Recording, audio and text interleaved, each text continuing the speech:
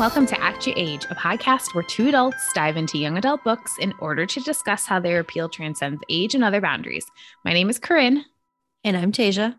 And today, due to some behind the scenes schedule changes, we are here with a different episode than we last promised, although one that was already on the schedule for later down the road. We are going to be talking about Casey McQuiston's debut YA book, I Kissed Shara Wheeler. Super excited that finally Casey has written a book that actually conforms to the theme of this podcast. We have covered their two previous books on this podcast, despite them not being YA. So this is a big day for us. Real Yay. Excited. Yeah. Surprise, bitch. Yeah. Fun surprise for sure. As was this book. And I'm excited to talk about it. But first, as always, Tasia, what are you obsessing over these days? So I think we've read pretty much all the same books for the last couple of weeks. Yes. Well, you've read them and then I've read them. So we probably have mostly, pretty similar obsessions. But I read Book Lovers by Emily Henry. Emily Henry wrote People We Meet on Vacation and Beach Read, both of which I really loved. This one might be, I think it's my favorite. I feel like Emily Henry has like this magic ability to make a very like subdued male character just outrageously hot, I guess. Yes. He's, just very, I don't want to say withdrawn, but like subdued. He's very subdued on page, very stoic, taciturn kind of guy, and just absolutely in love with him. Absolutely fucking in love. It's, a friend of the pod, Jessie, said that she saw a TikTok where somebody said it was like, instead of grumpy sunshine, it's grumpy grumpy. And that's exactly what it is. And I love it so much for that. It's like, what if this kind of vain, self-obsessed person that's like, not a bad person, just like, knows what they're about. Yeah. Just met like, and we're so used to like opposites attract. Like we love the, enemies to lovers. We love all that, but sometimes it's nice to just see people that are so inherently just fundamentally compatible. It was really funny reading that book right after reading I Kissed Shara Wheeler, because I felt like, and we'll talk about it, like I Kissed Shara Wheeler is also kind of grumpy or like two like mean girls and not really being opposite attract to each other. They're like the same person and they work on that level, and that's how it definitely was in Book Lovers. And there was just like several things that for me like felt very similar. Also, it's a really good point. I think you've probably felt a little differently, and we'll talk more about this in the context of Shara in a bit, but like I was not super feeling Book Lovers for like the first 30 to 40%. I thought it was like a little like, yes, I know the book is called Book Lovers. Like we can keep talking about tropes in a way that was just kind of not working for me. And I was like, oh no. But then like she turned it all on its head and wrapped it all up in such a way that by the end I was like hugging my Kindle to my chest. So which is kind of a similar feeling I had when reading Shara. I definitely had that feeling when reading Shara. With Book Lovers, I was pretty on board right away. I think it just Emily Henry just kind of does it. She does it for me. Yeah. Her writing is so good. And I think too, like, it's very funny because the main character of Book Lovers is named Nora after Nora Ephron. And much in the same way that Nora Ephron films walk the line of like twee and like just, oh wait, no, I'm having a lot of feelings. Like that's how Book Lovers was. But Nora Ephron stuff is always on the right side of the line for me. And that's where ultimately Emily Henry like got me.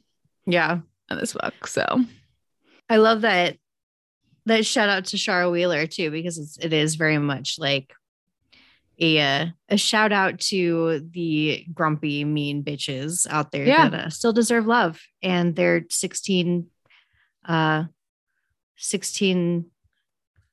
17-year-old. No. Oh my God. What word I brain right now? To say? I don't know. It's a very basic word. Right there for a second. Hold on. Like 16 step. Oh my God. Step was the word that I could not think of. Thank you. Okay. But in what context did you finish your thought? I'm not following you, friend, which is very rare for us. And their 16-step skincare routines. Yes. They deserve love too. Yes, exactly. It's really funny to think about, like, currently on the New York Times bestseller lists for general fiction and young adult fiction. The two number ones are these two books that, like, really do feel so similar in so many ways. And we have all these, and Nora's not like a mean girl, but she's like painted in that way for reasons. And we got all these mean peeps up at the top, and we like that. If you ever listened to this podcast before, you know we love a mean girl. So anyway, there's more. I also read The Long Game.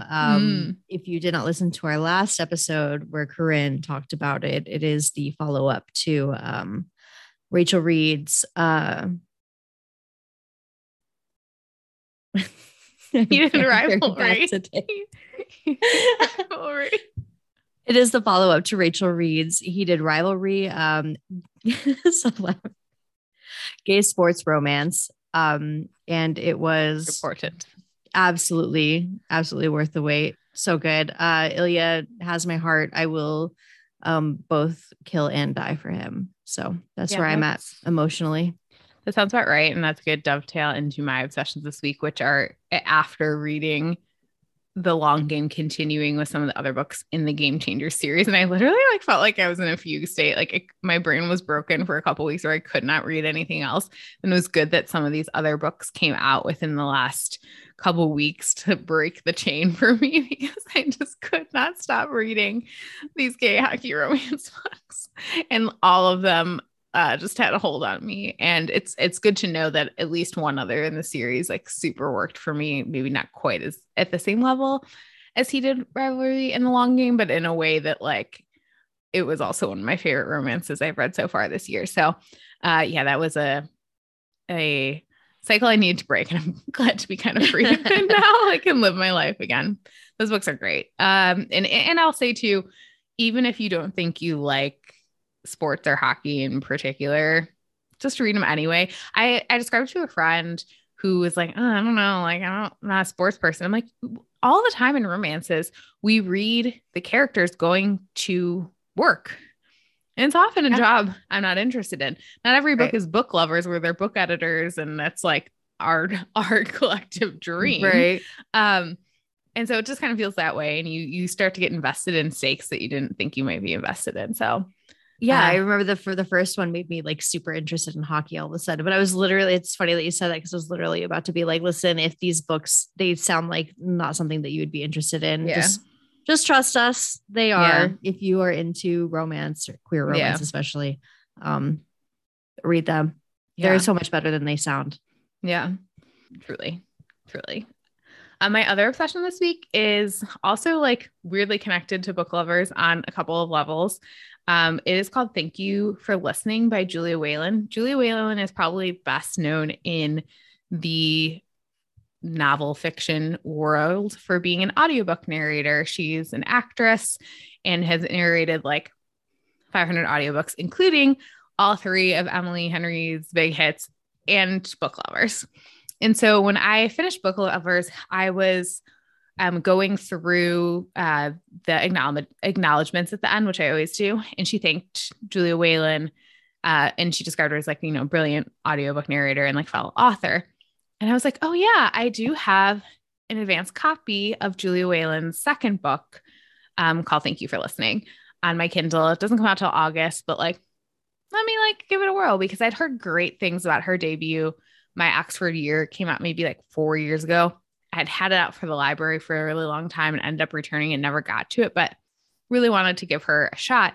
And Thank You for Listening is also meta in kind of the same way that Book Lovers is, except that instead of being about a book editor, it is about an audiobook narrator.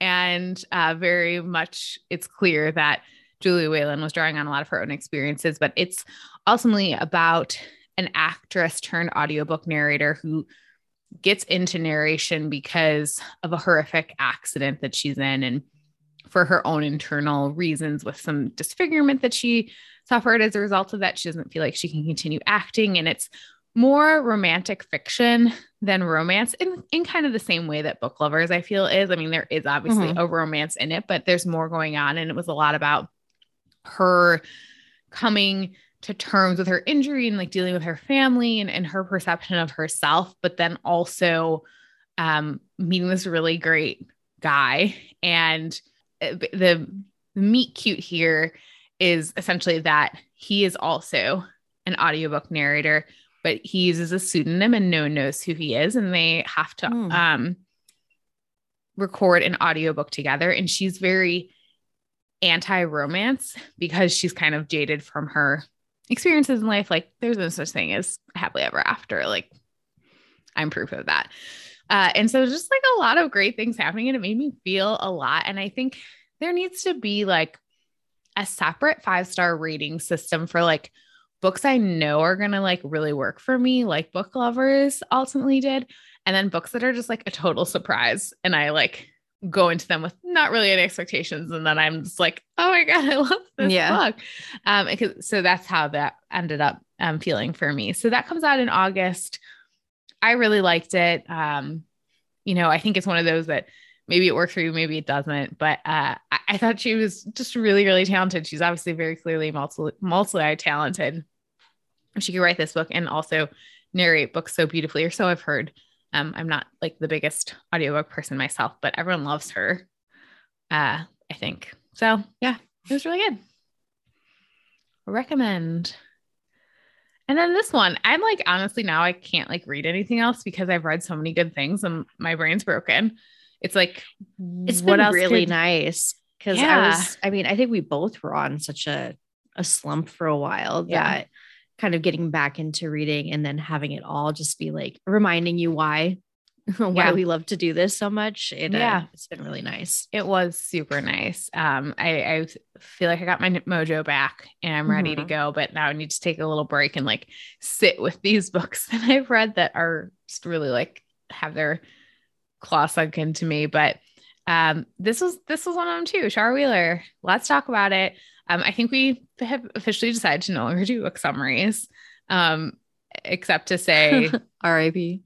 Yeah, R.I.P. to book summaries. The story here is a pretty straightforward one. Prom queen goes missing. Girl who has a low-key obsession with her is very curious about where she went. And we find out that Shara, our missing prom queen, has left letters behind for Chloe, our main character, and 2 other boys involved in Shara's life. And they're all trying to find her. And it ultimately becomes a big story of not self-discovery, but realizing that, the people around you and are maybe different than you thought that they would be, and that your preconceived notions are probably wrong. And you're and also embracing where you come from in every facet of that, and kind of perfect YA ultimately is how I felt about it. So we'll talk more about the plot nuances as we go through it. But I think let's talk first about the stuff we kind of alluded to at the beginning of how neither of us were feeling this book for a long time. I was very upset about it because, being big fans of Red, White, and Royal Blue and One Last Stop, I found myself really annoyed through a lot of the first half of, probably up to about 65% of this book, where I was just like, Shara is a mean girl, but not in a cool way. Like she's kind of an asshole to be, fucking off and then making everybody chase her down. I thought that Chloe was an asshole who was abandoning her friends or ignoring her friends in favor of chasing down this girl for seemingly no reason. And like the whole academic rivalry thing, like she was giving up in order to chase her. All of it was just like, it wasn't working for me on a lot of different levels. And I knew even as I was annoyed by it, I was like, I know that Casey is going to pull this off. Like, I know that they're going to bring me back in, and that the end is going to really, really work for me. And even knowing that, I was still surprised by how much this book had me in a chokehold by the end, and how much I was ready to like die for Shara Wheeler. Yeah. I think we talked about this a lot off air. Like, I think a lot of your annoyances with Shara and a lot of mine was with Chloe, because I had a really hard time with just like how judgmental she was. Mm-hmm. By way of background, she's born in California to two moms. One of her moms is from this small town in Alabama, and they moved back when Chloe was in high school, early in high school, to take care of a sick grandparent, and ended up staying there. And she's at a very religious school, and she was so judgmental of everyone in a way that I found was really off-putting.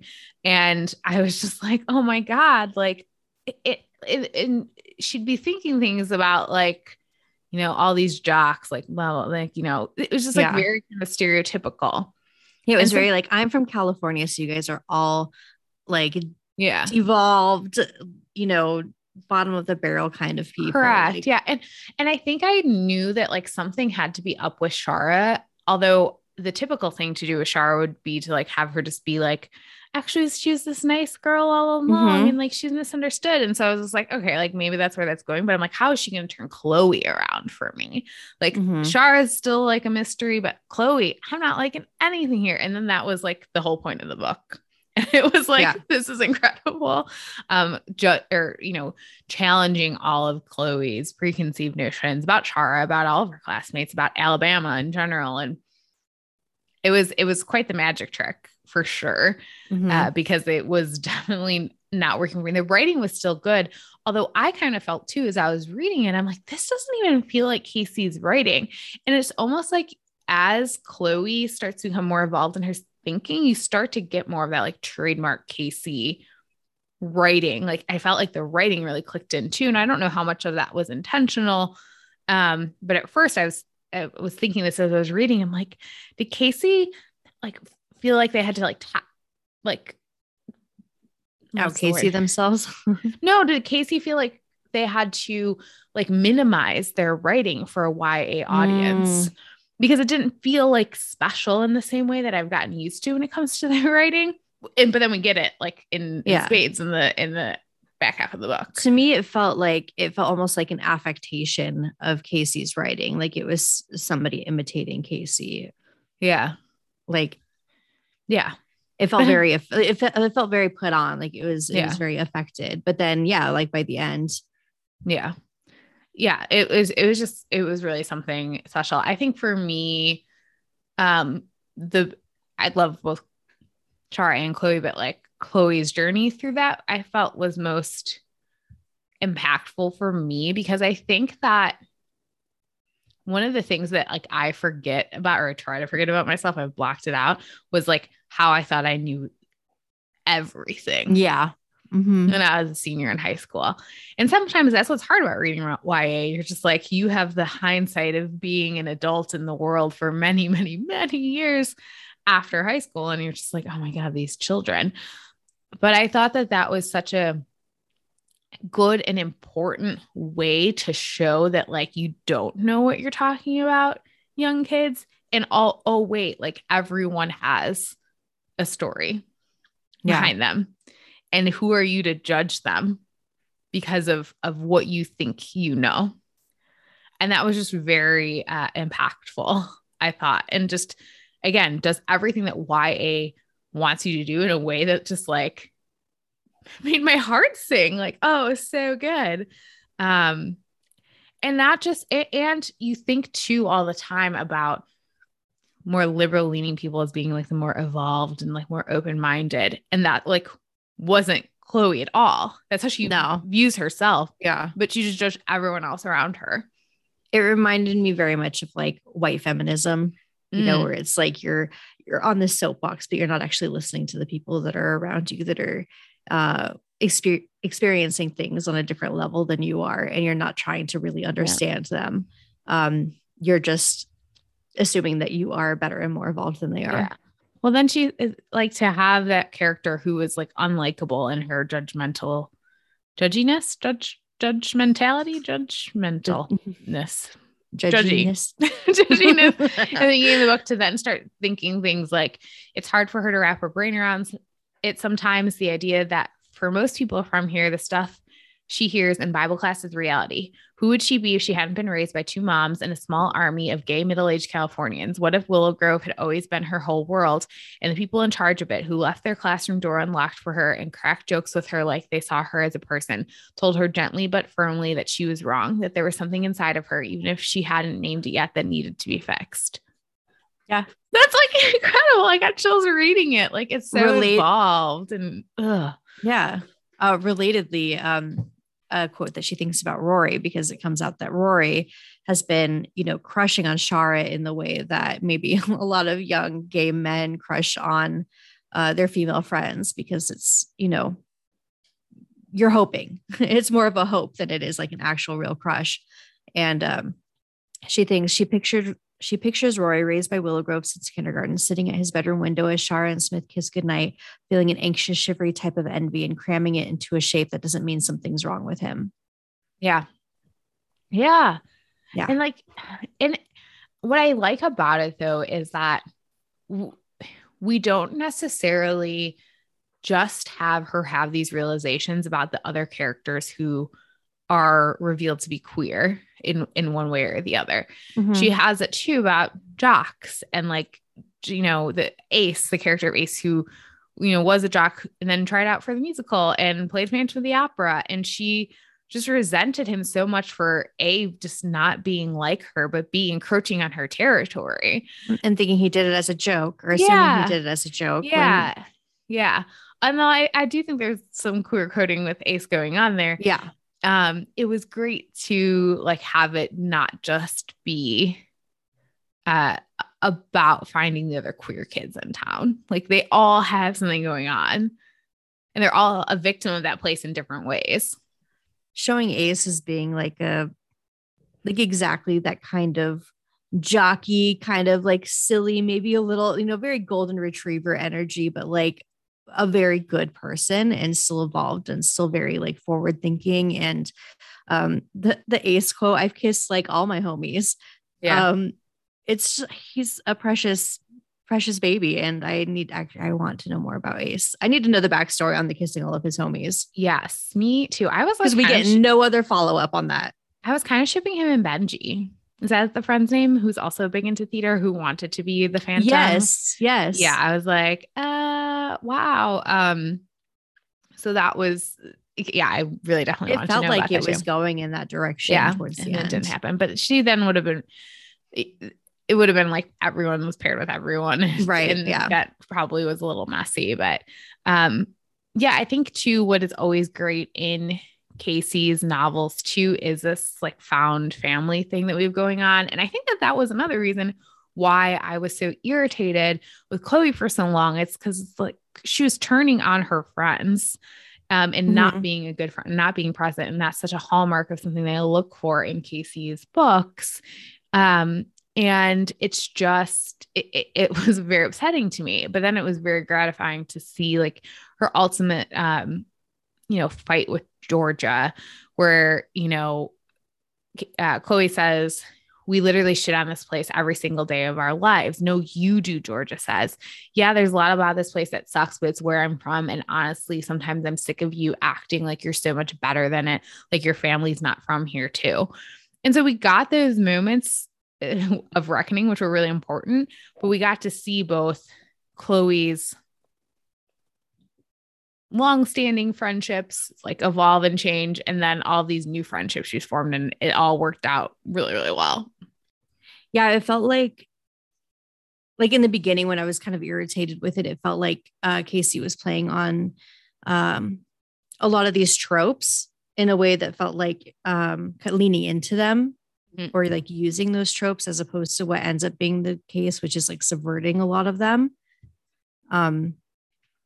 So wherever you think that these characters are going, I thought for a minute too that Georgia spends most of this book trying to tell Chloe something. And you assume, because the way that tropes go is that she's trying to tell Chloe that she's in love with her or something. And really that's not the case at all. So it kind of flips a lot of these expectations on its head. So I think that was a big part of not being into the first half of the book, was that I thought I knew where this was going. Like, I Yeah. thought that Shara was going to end up having done all of this stuff out of like altruism, and she was just trying to hook up her friends and like, help them be whatever.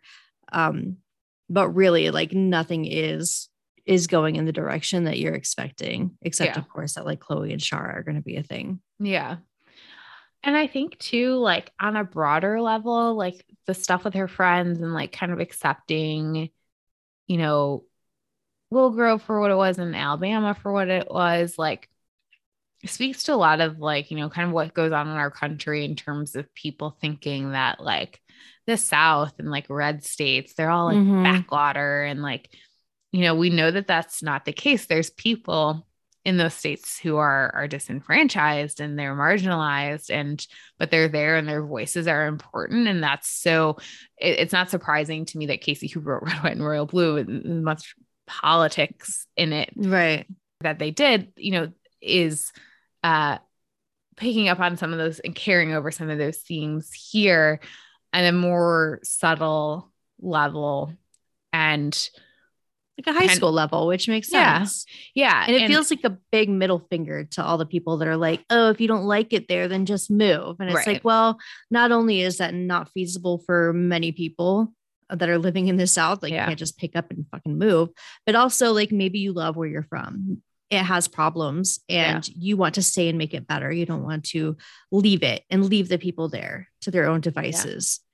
Once Chloe considered herself better than people like Rory, who act like they've beaten the system by choosing not to care, but it's obvious from the look on Rory's face that he does care in different ways about different things, maybe pretending it's its own high school survival strategy. And like that's what they all do to survive Alabama, to survive a really religious school, to do all those things. And like, and I love how that ties into not just her reflection on everyone else in her class and her friends, but also herself. She says in her valedictorian speech at the end, I learned that survival is heavy on so many of us. And on a personal level, I realized I'd gotten so used to that weight, I stopped noticing how much of myself I dedicated to carrying it. And so the realization that Chloe herself has been like using her own coping mechanisms. Yeah, trying so hard to prove that she's okay in that system is, and she wasn't either, and none of her classmates are. It's just it's a great personal growth on many levels. Shara says to her, you march into school every day like you know everything and you're better than everyone, and that's how I know you're terrified. You have to decide that you're so certain about everything because the uncertainty scares the shit out of you. And it's like, it's just so good. Casey, you genius. I really liked it. And I think we'd be remiss to mention, and I'm glad it wasn't very heavy handed, but the same realizations also come into play about religion here. And that's not really the focus of the book, although they do go to a very religious high school. But, Georgia, the girl that she ends up dating, I can't remember her name, but she's a churchgoer. She goes to church, and Chloe has a moment where she thinks about, she knows that Alabama is more than Willow Grove. And if that's true, maybe Faith can be more than Willow Grove too. And she thinks about like, what would it be like if I had like been introduced to some of these things like earlier in my life, what my relationship be like? I might never know. It's probably too late, but like that kind of evolved thinking about it, because I think Summer. Sorry, I just kidding. I think your name was Summer. Yeah, Summer.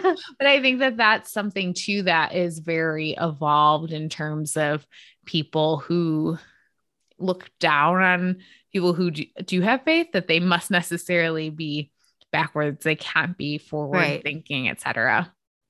The layers in this 350-page book. Oh my God, we haven't even talked about Shara yet. Oh, Shara. Let's talk about Shara, because if there's the one like sub theme to this podcast, it's like we love a hot mean girl. Yeah, absolutely. That's like our tagline. I'm gonna make shirts one day. There was that. I remember Casey, like in the months leading up to this book's release, dropping hints and stuff on social media and being like, "Oh, it's like this meets this" or whatever. And I remember one time they said it was like get out of my school. Like, do you remember that? Like, it was circulating on probably Twitter or something ages ago, where it was like, oh, one time when I was like in second grade, I had a crush on a girl in school and I didn't know how to handle it. So I just wrote her a note that said, get out of my school. And so that's like, and that it absolutely is. Like, I remember reading that and I was like, oh, that sounds fun. When Casey mentioned something about it being similar to that. And after reading the book, I'm like, oh yes, I absolutely see that. Both Shara and, well, mostly Shara, I think. But both Shara and Chloe kind of being like taking that academic rivalry, but it's not really. It's kind of like, it is absolutely that, like writing you a note, get out of my school, but like pay attention to me. That's what Shara is doing this entire book, is leaving all these notes for Chloe, like pay attention to me, pay attention to me. Buying lip gloss specifically to kiss Chloe with. Like, yeah. Well, and it's great too, because it's like, you know, again, as adults reading a book about two girls vying for valedictorian, I'm like, I don't give a shit about this. But like, oh wait, that's not the point. Like, yeah, not at all. That is not at all the point. And yeah, I liked that. Like, you could tell all Chloe's friends were like, you obsess with her, and it's not for the reason you think it is. But Shara obviously didn't have like that person or people in her life to like clock that in the same way, which I really liked. But yeah, I think what at the end of this book, like I just had such a big smile on my face because we like let the mean girls stay mean. Yes. Oh my God. I was really, and for some reason, I was like really upset. I mean, both at Chloe and Shara for different reasons, but I was like, Shara's just out for attention and Chloe, you're giving it to her. Like, this is frustrating to me to read this. And I'm just really glad that it kind of just stayed that way. Like that she was just kind of out for attention, specifically Chloe's, and that she's not apologetic about it. And that it's very much her. Like she hasn't changed in any way, really. Right. Like, I just love that. And like she does things like for reasons that make sense. And a lot of it is to guard who she really is and protect that, which Chloe clocks and is like, I get why she does this, but she also does not great things to people. Like she was helping Ace try out for the musical, but then like basically tanked his relationship with Summer. And sort of blackmailing him through the process too. Yeah. So like, she's just like, she's not 100% like a perfect person.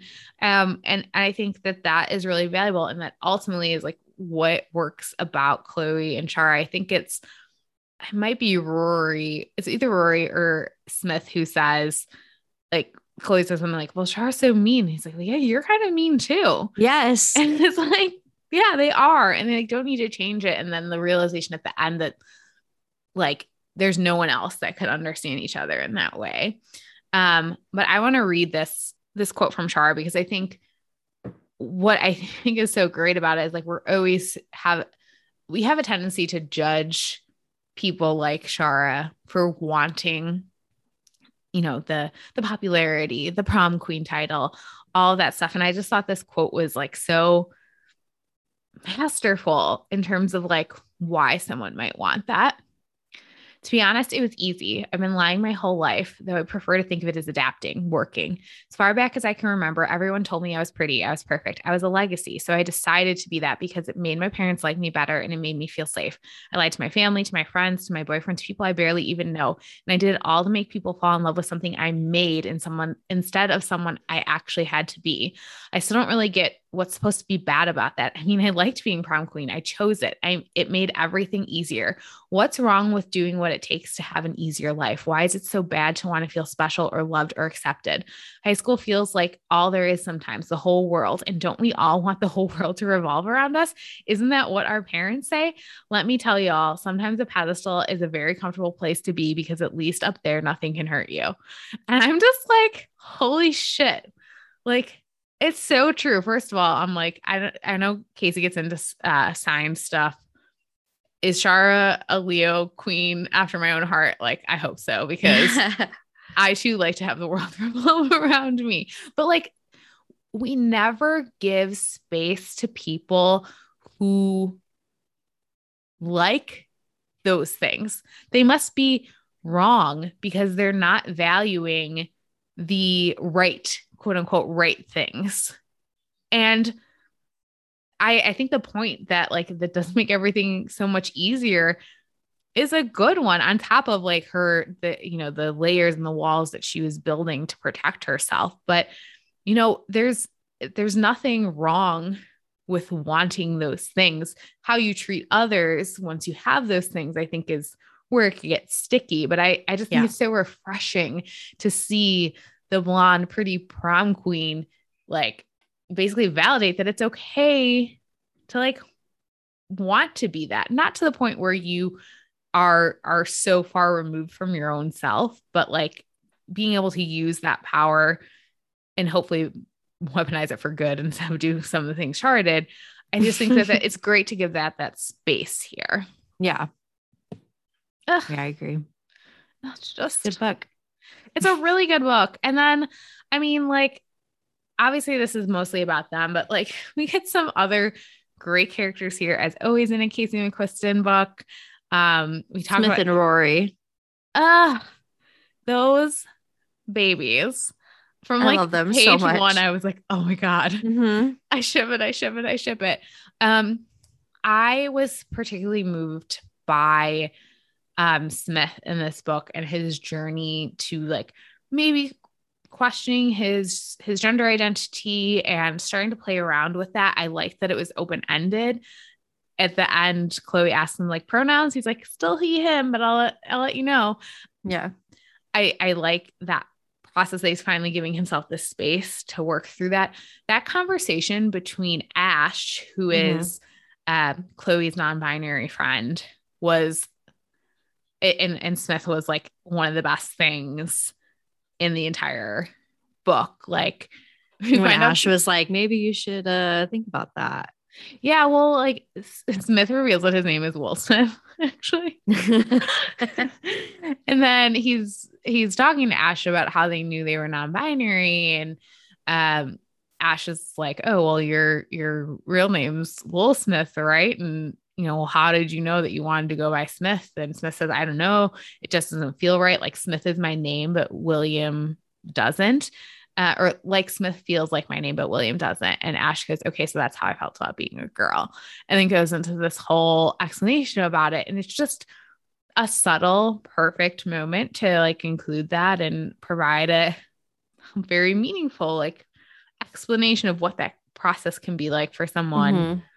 Just, I love that so Smith being like, well, everybody feels that way. And Ash is like, buddy. No, buddy. no. Yeah. So I just, again, all those little moments. And I have to shout out to the theater kidness of this book. Yeah. As one myself. I have read a lot of books like set in high schools where it's about kids doing theater, musical theater in particular. And what I didn't really realize until I read this book is that like in those books, someone always wants to be like a star. Like they want to go to Broadway. Like I was so good in this production of Phantom of the Opera, Broadway, here I come. And it's like, no. And I love that like, this is literally what Chloe thinks. Like when Chloe tries to explain what she loves so much about high school theater, even though she'll probably never set foot on another stage after graduation, she always ends up at the chaos of backstage. And I just felt like the descriptions of like what it's like to be in the dressing room with your friends, like feeling kind of like you're lost in time, like those hours you spend like in the theater, like eating like crappy food with your friends because you're there 12 hours a day. Like those are so many of my high school memories. And I just felt like they nailed that so much. And then like their theater night or whatever that they had at the end was so much like our end of year variety show that we would have. And instead of doing gender swap versions of our shows, my best friend and I would do 60-second recaps where we'd act out the entire show that we had done. So it was just like, it felt really real to me. And I just really appreciated that it wasn't like, we're all going to make it as stars, but there's still that like cutthroatness because it's so important to you. Like at the time, like what role will I get? And it would have been very controversial if an outsider came in and swept the lead away. Yeah. Oh boy. Oh, for sure. I remember one of my friends in high school, we were juniors And this girl, like she could have gone big, like real, like I've never met anyone else in real life who was as talented as she was. But she got the lead as a junior over the seniors.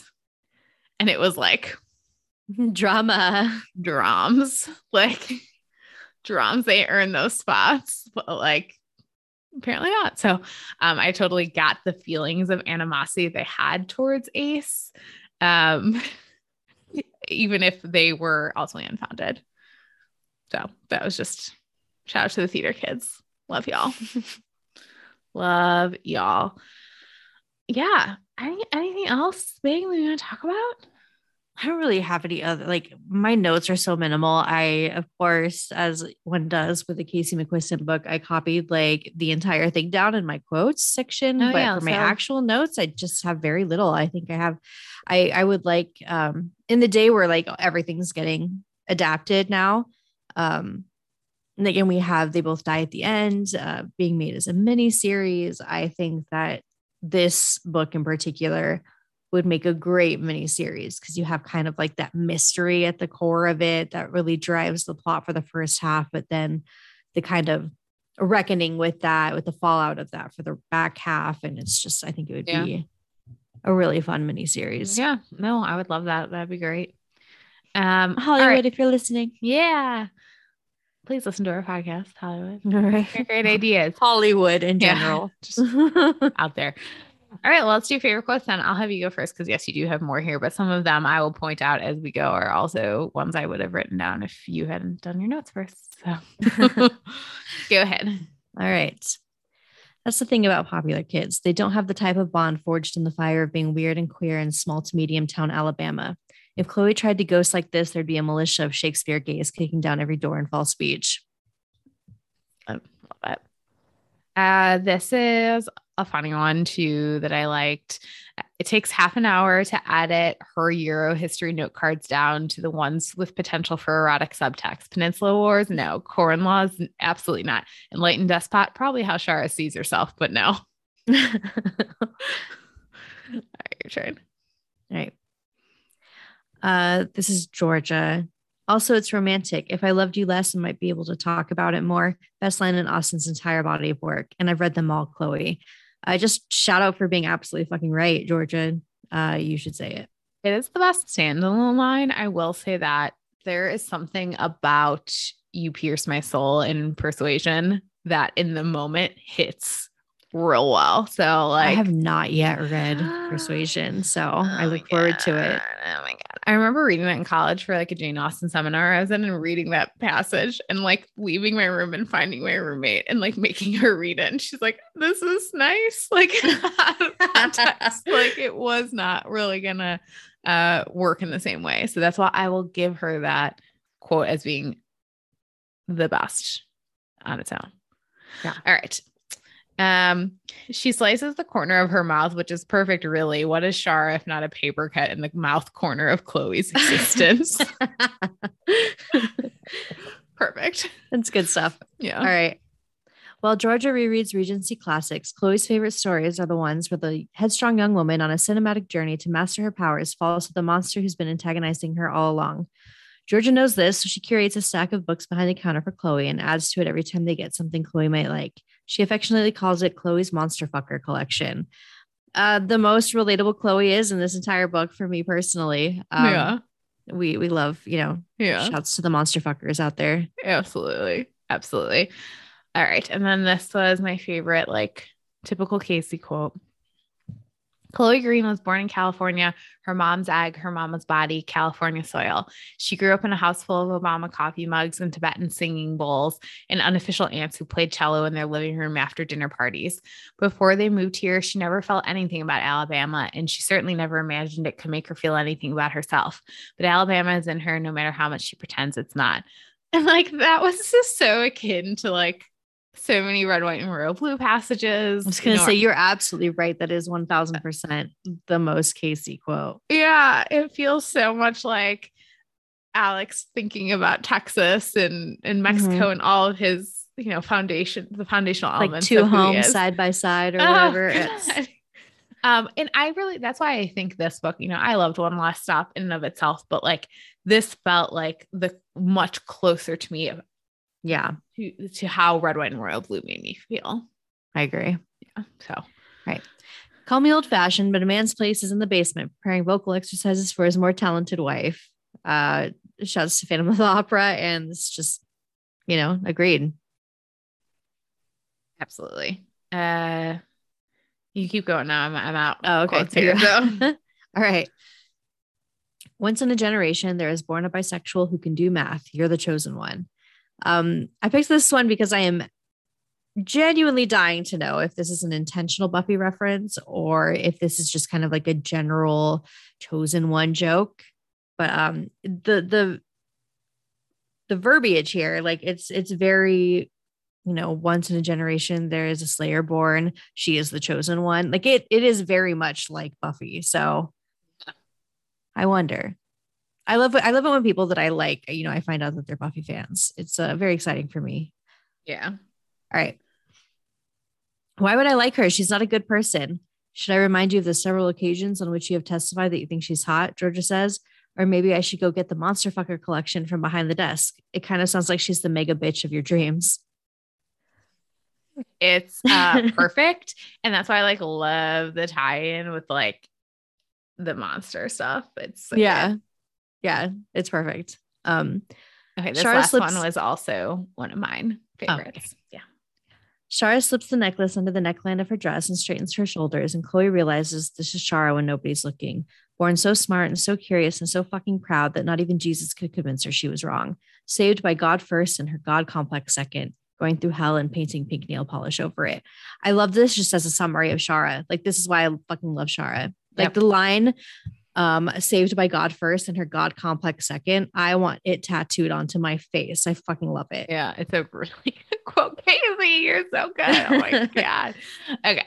Favorite character and favorite character arc. My favorite arc was Chloe for all the reasons we talked about above. Just I think too, because it was just such a shocking flip for me. I really liked it. And then my favorite character is Shara because love a hot meat girl. Yeah.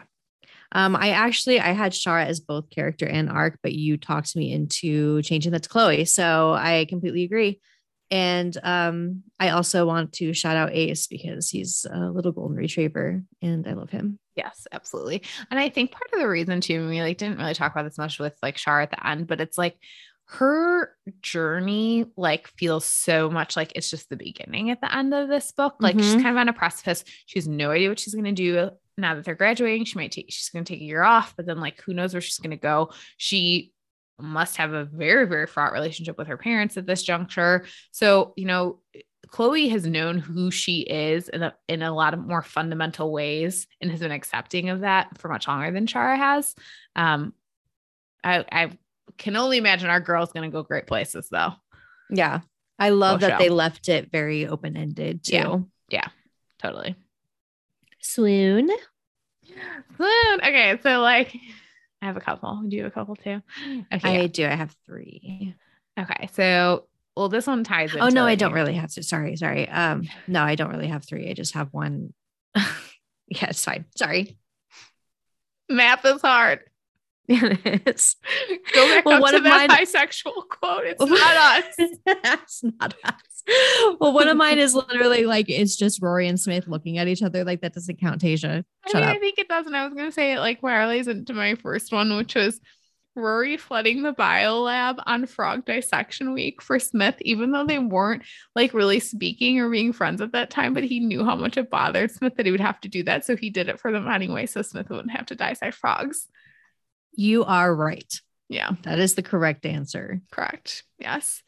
Okay. This was my favorite as well. So you can do the honors of reading it, but then I do have another one. Oh, okay. Shara isn't a monster inside a beautiful girl or a beautiful girl inside of a monster. She's both, one inside of the other inside of the other. In that truth, the whole truth of Shara leaves no room to pretend anymore. Neither of them did this for a title. That's what Chloe was afraid of her friends saying. That's where the trail led. That's why she couldn't let it end. Oh my God, Chloe says out loud. Her brain is overheating, probably. I'm in love with a monster turducken. I love this because like number one, it makes me feel better about Chloe being such a shit friend for most of this book. And B, as soon as I read the line, she's both one inside of the other, I was like, haha, turducken, because they had talked about turduckens earlier in the book. And then like a line later, it was indeed turducken. Yeah. I love that. Yeah. Perfect. It was perfect. I do think though, because we talked about like how Chloe was being a dick to her friends. I did want to just shout out briefly how she does like say at one point, like she needs to like respect Shara's privacy, like essentially not out her. Like I get that she tells Georgia, which like feels fine. Like you need to like tell your best friend that like someone kissed you or whatever. But that felt like a good, like legitimate thing to acknowledge. And I appreciated that. Okay. But yeah, no, that was just like perfect. This is from one of the notes that Shara, a draft of a note that Shara writes Chloe. I don't think she actually gives it to her. There was this one weekend a million summers ago when I sat on the shore drinking a frozen limeade, and I realized the only thing I wanted to look at was the way the sun hit the girls swimming in the lake. The problem has always been this. When I look at you, I taste lime and I see light on the water. Another classic Casey move. I feel so much like red, white, and royal blue. I can't. You've done it again, you son of a bitch. Got it. Anyway, this last one here is a good one too. Shara's not nice. Shara has so many more important things than nice. Yep. Good book, Casey. Again, thank you for writing something that we actually could talk about on this podcast. I know you did it just for us. Absolutely, you did. I really can't wait for more YA from them in the future. If this is what they have for us, like that's fantastic. I feel like we're in this weird state where it's like I don't know what is next from Casey McQuiston. And I'm like, because like, are they working on a new? Have they talked? I don't remember if they've ever talked about since finishing Shara, if they were working on a new manuscript. I think like maybe like in general terms, but no specifics. But I feel like we found out about Shara very, very soon after One Last Stop. Yeah. So Casey, give us the deets. Continue celebrating your number one on the New York Times for a little bit longer, but then give us the deets, please. Thank you. Goodbye. Yeah, I was gonna say if you want to take a little vacation, that's fine. We'll allow it, but we're gonna need you to get back to work quickly. Thank you. So yeah, that was really great. And just, my heart feels warm just even talking about it for an hour. So, I hope you all loved it too. Before we go next week, we will be back with the aforementioned promised Tower of Dawn. We promise this time. We promise this time we are going to be covering it. We did read it. I'm ready to go. My notes are done. Like there was just a little scheduling snafu behind the scenes, so I feel very prepared. So that will be next, and then we're really in the end game of our Throne of Glass coverage, which is exciting for many reasons. Yes. But in the meantime, Tasia, where can our listeners find you online? You can find me on Instagram at Ragey Cakes. And I'm on Instagram at Rin_reads. You can find the podcast on Instagram at Act Ya Age. You can choose an email if you'd like at actyaagepod@gmail.com. And if you wouldn't mind rating and reviewing us on Apple Podcasts, as always, we would appreciate it. Friends, thanks so much for listening. We will see you soon. Bye. Bye.